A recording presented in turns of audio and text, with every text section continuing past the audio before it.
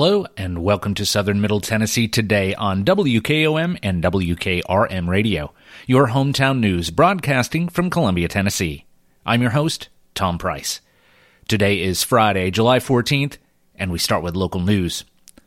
On the heels of hate flyers placed on marquees of 3 black churches in Columbia, a crowd of community, church, and elected leaders gathered at Mount Calvary Missionary Baptist Church, showing solidarity in prayer and unity. The church, steeped in history, is nestled on East 8th Street in downtown Columbia, which was once a bustling hub of black businesses. The church's longtime pastor, Kenny Anderson, set the tone of the gathering, preaching that the flyer with racially charged rhetoric aimed at 3 black churches in Columbia, quote, brought us together. What a wonderful gathering for the wrong cause. What the enemy uses for evil, God will use for good, Anderson said to the crowd of over 100 crammed into the church annex, including Columbia Police Chief Jeremy Alsop and officers, Columbia Mayor Chaz Mulder, Murray County Mayor Sheila Butt, and almost a dozen pastors. Earlier this week, the Columbia Police Department asked for the community's help in identifying a suspect involved in leaving flyers at 3 predominantly black churches in Columbia. The flyer references the Old Glory Knights of the Ku Klux Klan and includes an email address for an unnamed individual. The group seems to have a website and is referenced in Twitter posts that include disturbing images of burning crosses and robed individuals. The 3 churches which received the flyer include Faith United Missionary Baptist Church and Bethel Chapel AME Church, in addition to Mount Calvary, all located in the same neighborhood. The Columbia Police Department posted a video on Facebook showing a male individual placing an additional flyer on the Muletown Pizza food truck parked off James Campbell Boulevard in Columbia. Anderson, a native of Columbia, said a churchgoer first informed him of the flyer stuck to the church marquee on Sunday, which he saw upon entering the church parking lot. I called the police. I talked to an officer. He was so kind. He was upset himself. I was upset. I was mad, he said. The Columbia Police Department is close to identifying a suspect, according to Chief Alsop, who shared an update with the crowd. The officers of the CPD are the best in the business, Alsop said. They have been working tirelessly. All I can say in this active investigation is that we are close. Hate rhetoric or anything of this nature, these flyers, they have no business in this community or any community, he said. Your Columbia Police Department will do their best to make sure anything like this, to keep it from ever coming back, he said. The crowd applauded Alsop's comments. This community amazes me, constantly, said Alsop, who has served with the police department for over 25 years. I knew as soon as this act of hate occurred that this would be how this community reacts, he said. What began as a response to words of hate turned into a community faith service, processing feelings of outrage and hurt, as well as hope. Reverend Tanya Mason of Bethel Chapel AME Church, located in South Glade Street, in the same vicinity as Mount Calvary, addressed the crowd in response to the flyer. She calls her 2.5 years in Columbia a blessing with friendly people. Most people I have encountered desire a community of healing, unity, and solidarity, Mason said. However, on Sunday, July 9th, my congregation was met with a flyer that echoed the terroristic message of the past and ever-present space of evil and darkness. I say to those today who think that our future is in their hands that they must not know the resilience of the people and African American Methodist Episcopal Church, she said. Mason said she is outraged that sexism and racism still exist in 2023 and that black men and women are profiled due to their color. I am outraged as clergy who preaches the message, love thy neighbor as thyself, yet I must explain to children and adults that the very neighborhood they live in and the community they love doesn't love them back, she said. Columbia Mayor Chaz Mulder said after trying to find the right words to prepare, he found none. The only anecdote Mulder shared was a heavy sigh by Anderson during a previous phone conversation. I think that sometimes in order to heal, you first have to understand the hurt, Mulder said. In that sigh, I felt like I could feel the pain that he was feeling. After Mayor Mulder said he is confident the perpetrator will be prosecuted vigorously, he quoted words that Governor Bill Lee shared during the pandemic. In the worst of times, the best of humanity shines, he said. Community pastors, including Anderson, closed the gathering with prayer. Hate will never win, Anderson said. God did this. When you are showing some hate towards some folk that thrives to show love, and you tell God about it, If we have a heart like Christ, you are just going to show up. I just thank God for all of you showing up. God is on our side today, he said. The Columbia Police Department will post updates on the case on Facebook. In preparation of Spring Hill's projected growth, city leaders are now seeking to expand the city's urban growth boundary, a decision of which many local residents are not in favor. Discussion of the proposed expansion was a hot topic during Monday's regular meeting of Spring Hill's Municipal Planning Commission, which drew comments and concerns from nearly a dozen residents. This was in addition to a fully packed room of additional concerned citizens, particularly residents on or near Barker Road. While each speaker listed various reasons why they opposed the proposed boundary updates, they all shared the common attitude of wishing to not have their land become part of the city's future growth plans, and that all that comes with it. We do not want to be in the UGB and don't understand there are any benefits for us to be in the UGB or to be considered for annexation, Jeff Harris, a Barker Road resident, said. We want to be removed from this because we moved to this area to not be part of a city, to be part of any other thing than the county, with those specific rules, laws, and taxes, he said. In addition, the proposed annexation would also affect boundaries in Brentwood, Fairview, Nolensville, Franklin, and Thompson Station's planned growth areas, which were last updated in 2001. Planners ultimately voted to approve a favorable recommendation to the Board of Mayor and Aldermen, who will review the proposed expansion during its Monday, July 17th work session. The Board of Mayor and Aldermen's recommendation will then go before a local government planning advisory committee chosen by the state, who will have the final authority. Spring Hill Development Director Peter Hughes said he appreciated the citizen feedback, but that much of the concerns might be premature for what the expanded growth boundary represents, which is to stay ahead of the projected growth expected over the next few years. Hughes also said a typical UGB should be updated every 20 years to evaluate market trends, growth patterns, and other changes that might have occurred. We know that growth is going to occur, and we want to ensure that that growth occurs in a way that the city can create as part of our city pattern. What that means is we want to ensure the city grows in the way we want it to, and that we can be responsible with that growth, Hughes said. The UGB is just identifying that area for us to move forward with and plan for. That's the reason why we are doing this, he said. Hughes added that the expansion does not mean property owners will now fall under the city limits, nor does it mean that properties now fall under the municipal authority, such as zoning or annexation. All it is doing is identifying areas for future growth to occur, and for the city to invest resources and strategically plan to make sure when services are needed, they're in place in those areas, Hughes said. We have to prepare a plan of services that says we do have the capacity to serve this, have the police force to serve this, the fire department, Parks and Rec, and all the other services we can provide, he said. The expansion process began in 2021, which involved many meetings among stakeholders, city leaders, and planners representing each municipality. Alderman Matt Fitterer added that he believed many of the concerns were inflated and misplaced in regard to what the expansion hopes to accomplish and what that entails exactly. This does not affect anyone who owns property or who might own property within the UGB. This only allows us to appropriately plan for infrastructure that might or might not be needed in the future, Fitterer said. Annexation in Tennessee can only be done at the property owner's request, and there is absolutely nothing the city can do to annex any of this property.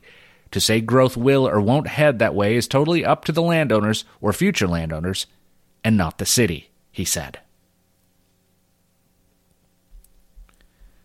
County leaders grabbed their golden shovels to send dirt flying once again on Monday, signaling the start of work on the Murray County Archives expansion project, a near $10 million investment that is being hailed as the example to follow for other archival facilities. Preceding the groundbreaking, Eric Previti, Murray County Commission Chairman and Murray County Historical Society President, acknowledged the past diligence of the county archive staff to maintain the current collection and what that would look like as time progresses. It is with great pride that this and the last commission were able to make this happen, and it will be a great addition for this part of town, he said. No taxpayer dollars will be used in the project, but rather archives fee money that has been building up for several years. The expansion will stretch across 18,500 square feet of new space. Floor plans for the new building reveal a devoted research library with multiple microfilm and computer stations, a media presentation room, and records conservation lab. Additional rooms would be constructed for specialized areas such as three-dimensional artifacts, maps and surveys, photography, and other records processing divisions. The existing structure will be greatly updated as well to include a new roof and HVAC systems. While the current archives are in their temporary home, which will be located at the Muletown Rec Building, located at 1446 Oak Springs Drive, starting in September, building the new facility is estimated to take between 13 to 18 months. County Mayor Sheila Butt shared her excitement about the expansion just before the groundbreaking. "The staff here and the dedication they have to this place is amazing," Butt said. "And because the region knows what a good place we have, we are adding to the archives more and more information all the time. I'm so thankful we can do this," she said. Hewlett Spencer will lead the project management, with Bell Construction handling the build-out. A grand opening ceremony is expected for the public to take place in early 2025. Nearly 5,000 schools for black children were built between 1912 and 1937 across 15 states, including Tennessee, to drive improvement in the education system for black children that would become the leaders of the civil rights movement in the United States. Of the 354 schools built in the state, 15 of them were in Maury County, and 3 of those are now featured in an exhibit at the Tennessee State Museum's most recent exhibit, Building a Bright Future, Black Communities and Rosenwald Schools in Tennessee, presented in partnership with Fisk University's John Hope and Aurelia E. Franklin Library. Rosenwald schools were named for Sears, Roebuck & Company's president, Julius Rosenwald, who partnered with Booker T. Washington at the Tuskegee Institute to build the schools across the region. Partnering with the John Hope and Aurelia E. Franklin Library at Fisk University was essential to developing the exhibit, the State Museum said in a statement. "We knew in order for such an exhibit to be successful, we would need to start by reaching out to and familiarizing ourselves with the previous work done by organizations who had already been preserving and telling the histories of these schools," said Matthew Gailani, lead curator of the exhibition. "It truly has been a privilege to work on this exhibit over the past year," Gailani added. "In particular, the generosity of alumni and community leaders in sharing their histories and memories has been a very humbling experience. We hope that this exhibit will help act as a platform for communities across the state to tell their stories and highlight the importance of Rosenwald schools not only in Tennessee's past, but to its present and future as well," he said. Locally, the African American Heritage Society of Maury County has been instrumental in making the exhibit better for the preservation of so much history in the county. Maury County had the best building program in the state, according to historian Joanne McClellan's research. She noted in 1921, Professor O.H. Bernard, Department of Public Instructions, reported in the local newspaper that, quote, "Not only has Maury County one of the largest building programs for its schools in the state, but it unquestionably has the best building scheme in Tennessee. No county in Tennessee has made greater progress in public education than in Maury." McClellan, who was a second-generation student of a Rosenwald school, recalled how the community took on the daunting task of educating young students through more than book learning. "Boys often began the fall and winter school days pumping water and building fires. Girls and boys helped the teacher clean the school and maintain the grounds," she said. "The teachers emphasized strict standards of personal deportment, attention to their studies, as well as the fun, to children sharing lunches and the positive life lessons from their parents and teachers," she said. McClellan said she hopes visitors will see those attributes in the exhibit and learn more about how black students learned prior to the civil rights movement.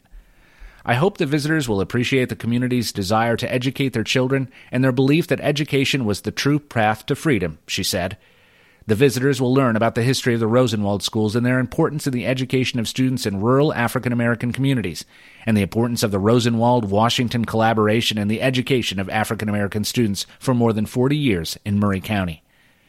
Fisk University librarian Arnaud Wendell Beauchamp acquired the Julius Rosenwald Fund archives on behalf of the university in 1948. The collection documents the history of the Rosenwald Fund, including the school building program. It is now preserved at the John Hope and Aurelia E. Franklin Library Special Collections and Archives.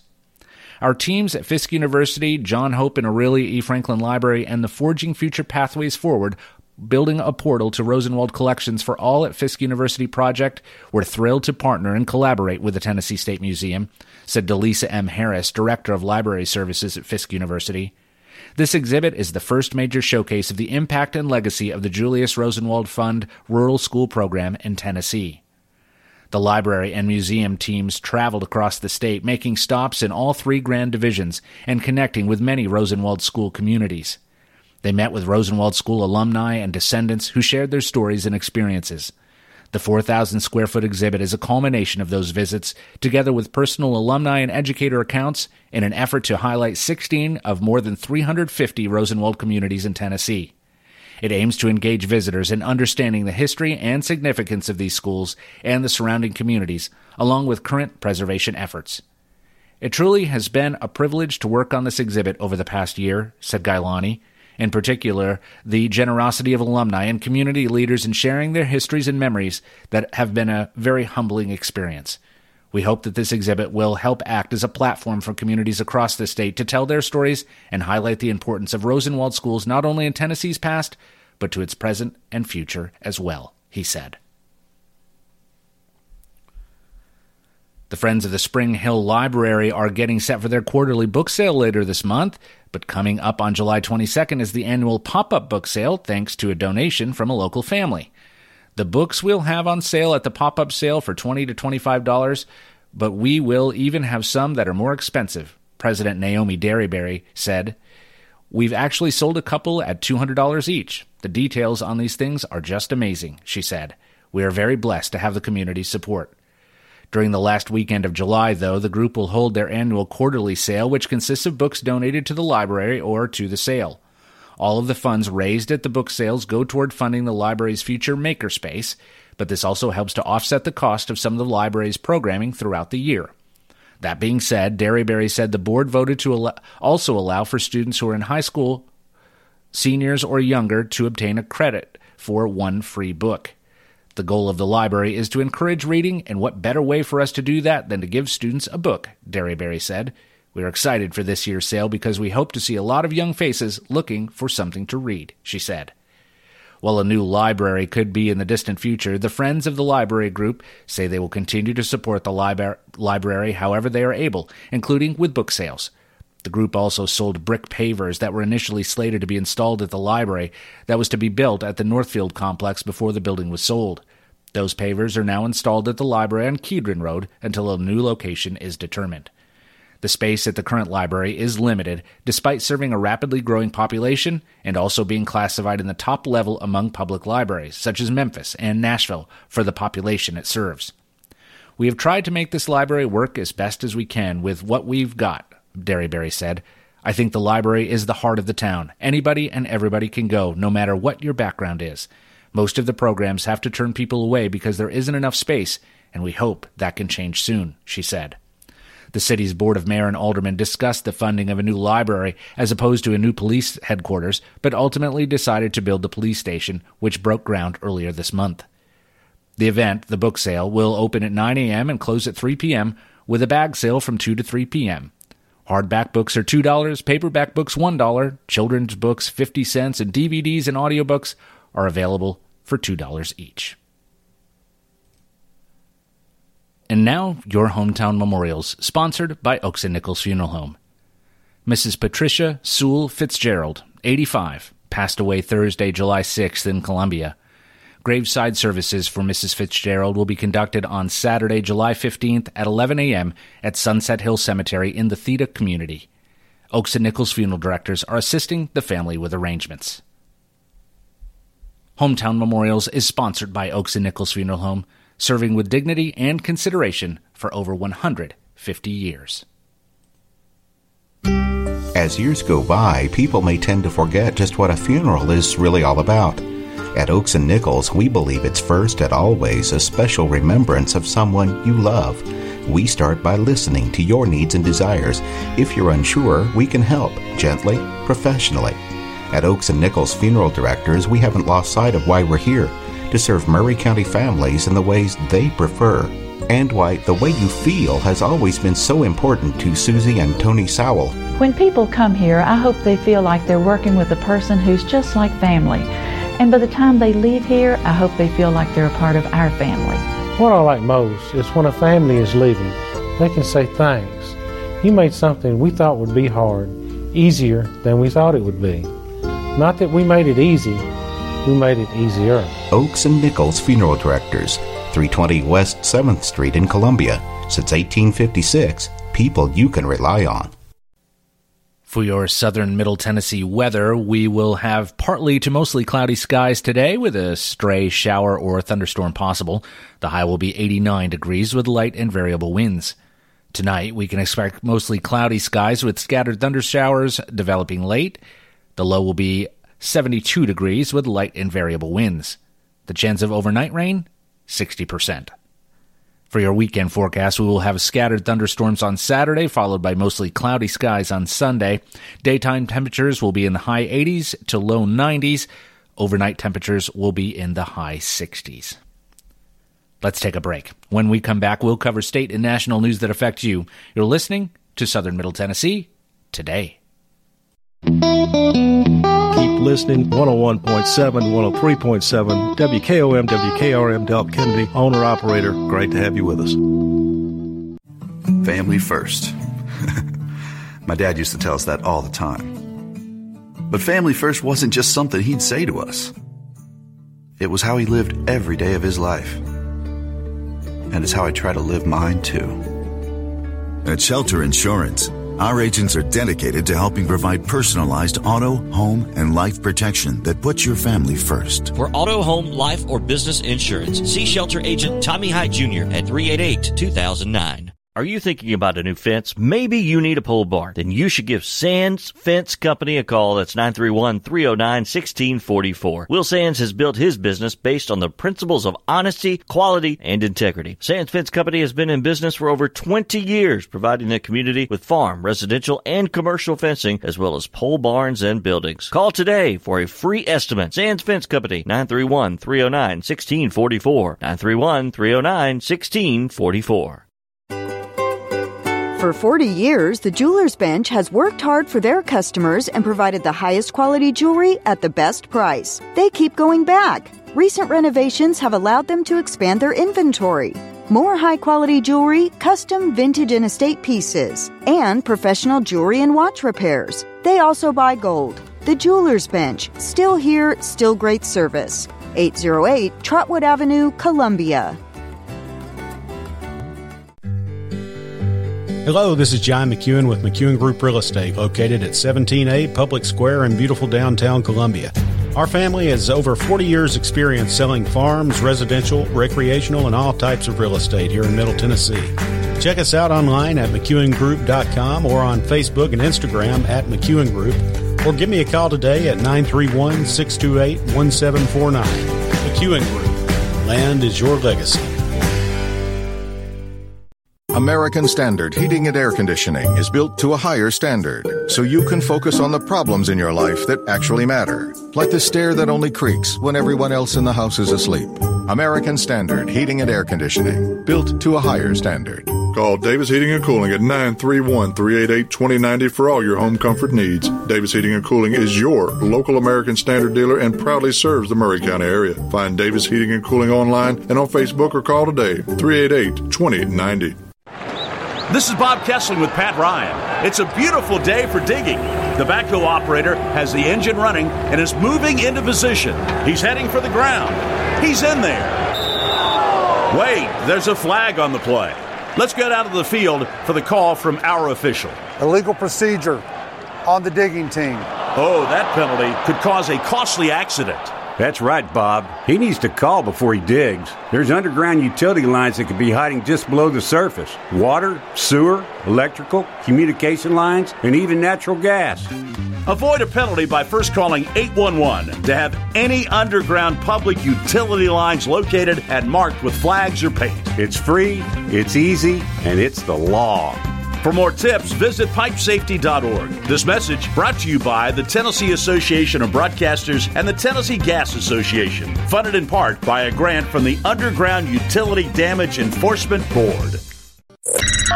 You're listening to your local radio.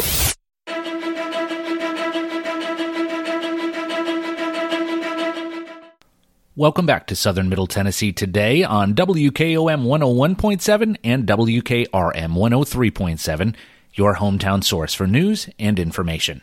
I'm Tom Price. And now news from around the state. Tennessee Governor Bill Lee, Department of Economic and Community Development Commissioner Stuart McWhirter, and Blickman Industries LLC officials announced yesterday the company will invest $2.7 million to establish manufacturing operations in Lawrenceburg, Tennessee. The project will create 48 new jobs in Lawrence County. Founded in 1889, Blickman Industries provides the healthcare industry with groundbreaking stainless steel and chrome solutions. The company offers the highest quality medical equipment and services to acute care hospitals, primary care offices, and surgery centers across the nation. Since 2019, Tennessee Economic and Community Development has supported more than 50 economic development projects in southern Middle Tennessee, resulting in approximately 7,600 job commitments and $5.5 billion in capital investments. Tennessee is the best state in the nation for companies to succeed thanks to our strong economy, unmatched business climate, and highly skilled workforce. I thank Blickman Industries for their investment to create nearly 50 new jobs and greater opportunity for families across Lawrence County, said Governor Bill Lee. We are proud to add Blickman Industries to the impressive list of healthcare manufacturing companies that call Tennessee home, said Tennessee Economic and Community Development Commissioner Stuart McWhirter. In addition to its investment, we appreciate Blickman Industries for their onshoring jobs, which will strengthen our economy and create additional high-quality job opportunities in Lawrenceburg, he said. Let's take one last break. When we come back, we'll cover the final story of the day. You're listening to Southern Middle Tennessee today. Turner and Osborne Tire Company, 1016 South Main Street in Columbia. Give them a call at 931-388-6822. They've been doing business since 1947 and in their current location since 1964. They provide the best tire and mechanical work at some of the best prices in Middle Tennessee. Hey, they're official Michelin and Goodyear dealers, and they've got all kinds of brands as well. Stop by and see Walker Vining and his professional staff, or check them out online at turnerandosborne.com. That's turnerandosborne.com.